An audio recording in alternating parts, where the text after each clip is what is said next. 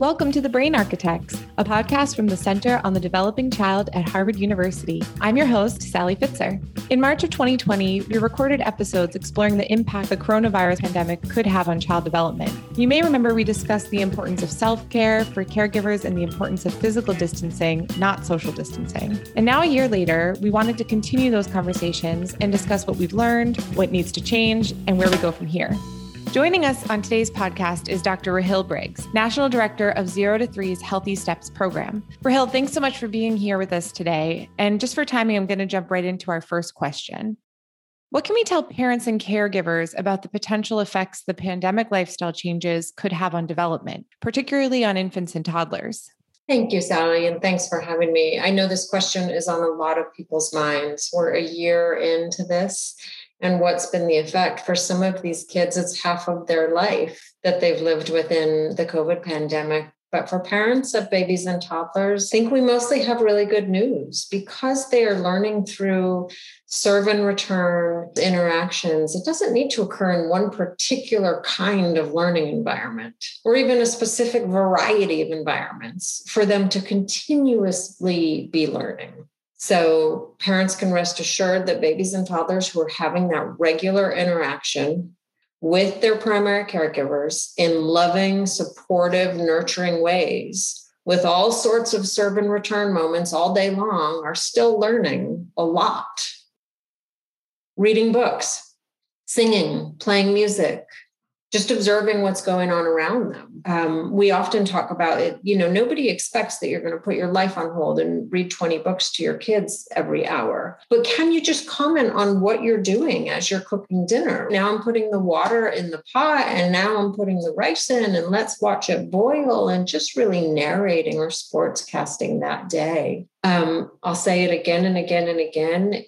It's about really taking care of oneself, avoiding toxic stress, bringing in mindfulness if you can. And I don't mean that we all become yogis and meditate every day. That is not realistic right now. We're trying to juggle 12 different things every minute. It's about self-care of adults. Self-care is not selfish, as we've discussed before. Reducing that caregiver stress will reduce baby and toddler stress. And when babies and toddlers are less stressed, they learn better, just like us, right? We learn better when we're less stressed, and it's exactly the same for them. And of course, there's one thing we've all learned in this last year. It's that stress can't be avoided per se, but it's about regulating. And so for parents and caregivers, it's about self-regulating or asking for help. And when you do those things, either self-regulate or ask for help, you model a really important social emotional skill that babies will eventually learn through that example. Rahil, I really appreciate that connection you just made between the health of caregivers and the health of children. I think it's something that can easily be overlooked, especially with everything going on.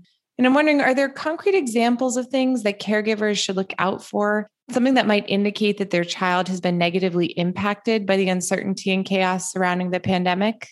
Sure. So we know that the difference between a 1-year-old and a 2-year-old, say, in developmental terms, is pretty remarkable. It's quite different than the difference between a 33-year-old and a 34-year-old, for example. And so developmental regression is something that you might look at and you might look for. So as a child who used to be toilet trained, now going back to having accidents or asking for diapers, or a child who used to be, fully weaned from a bottle or breastfeeding or a pacifier, suddenly going back in that direction. Those can be signs of them just saying like, hey, this is all a bit overwhelming for me right now. And I want to go back to a place where things are a little bit easier and I get a lot more soothing and a lot more care.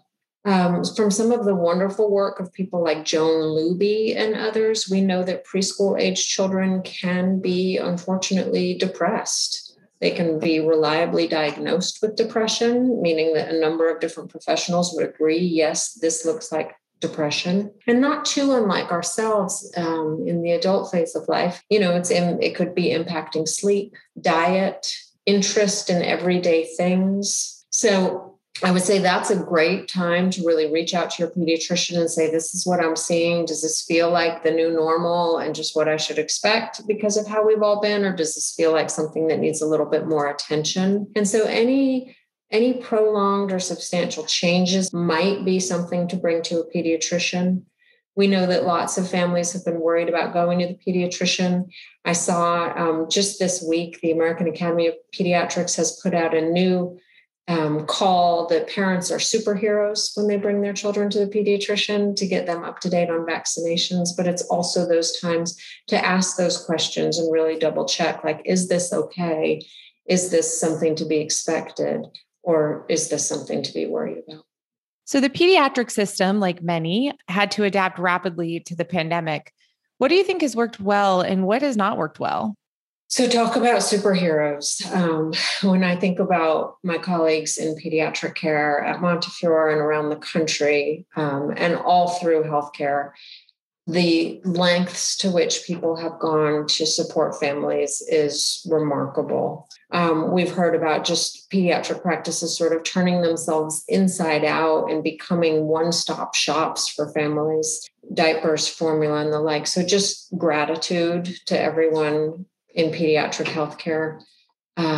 They've been stressed, to say the least. And so that pediatric system has had to get retooled to serve adult patients. There have been some children's hospitals where full floors have become adult focused out of need.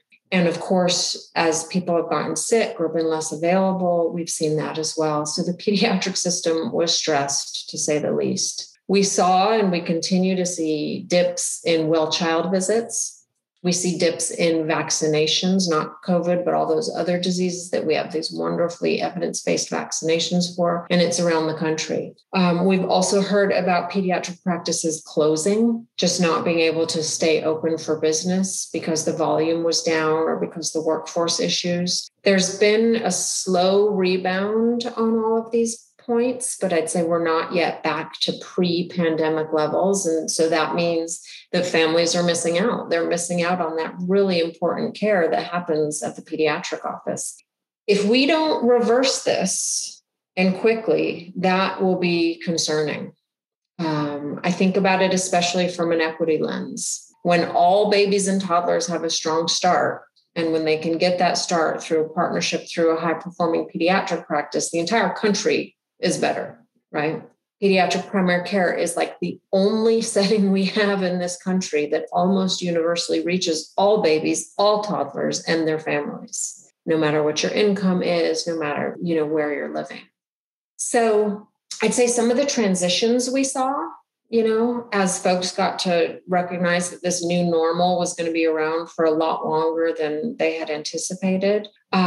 We saw our Healthy Steps practices really adhere to the guidance that was put out by the American Academy of Pediatrics and by the CDC. And so for many practices, that meant postponing visits for older kids and only seeing kids birth to age 2 in person. That was some early American Academy of Pediatrics guidance. Some practices experimented with drive-through vaccinations.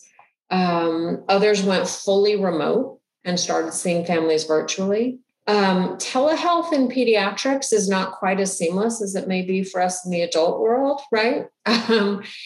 That was a really big adjustment for people. I think it'll be here to stay in some form, but lest you think it's easy, try to imagine a baby or a toddler on the other side of that telehealth visit and telling them, please sit there for the next 3 minutes and don't move and show me the inside of your wrist, right? And it's like, no. So not always the most compliant, but for a lot of folks, for families and providers, seeing their patients virtually was better than not seeing them at all. Again, though, I think about equity here. And so many of those inequities that we saw pre-COVID are still relevant, perhaps more relevant than ever.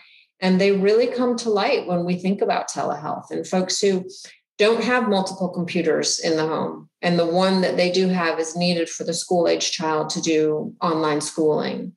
They don't have unlimited internet access or cell phone data. And then when we close the public spaces, previous options like using a computer at the library or the like aren't really feasible. We've heard from our practices in rural areas that broadband access is a huge issue.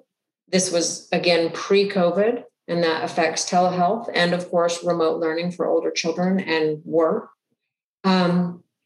As we become vaccinated, many of us, practices are mostly back to in-person with the safety precautions that they need, which is really promising.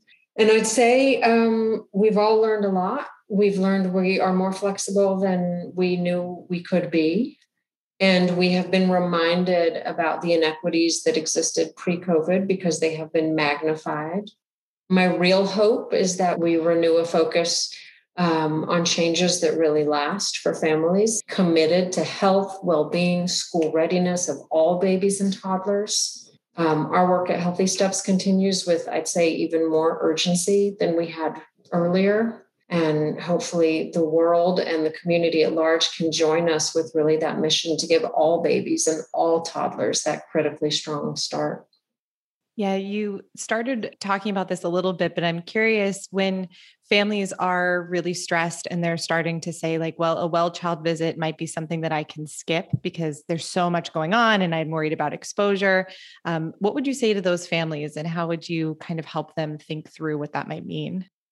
It's a great question. In terms of skipping well-child visits, we have data that suggests that there are negative outcomes when you skip well-child visits. So what are some things that can happen? Well, developmental delays can go undiagnosed. And we all know that the earlier we catch those developmental delays and the earlier that we provide evidence-based treatment, the better the outcome for children, sometimes erasing what was a delay in only just a year.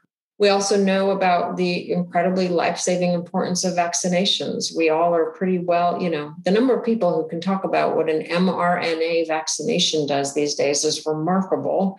And hopefully they remember that we've got vaccinations for lots of other really life-threatening diseases, and it's critical. Early childhood is the moment when you're getting vaccinated, right? Almost every visit, there's some combination of vaccinations that are just so important. Growth is an obvious one.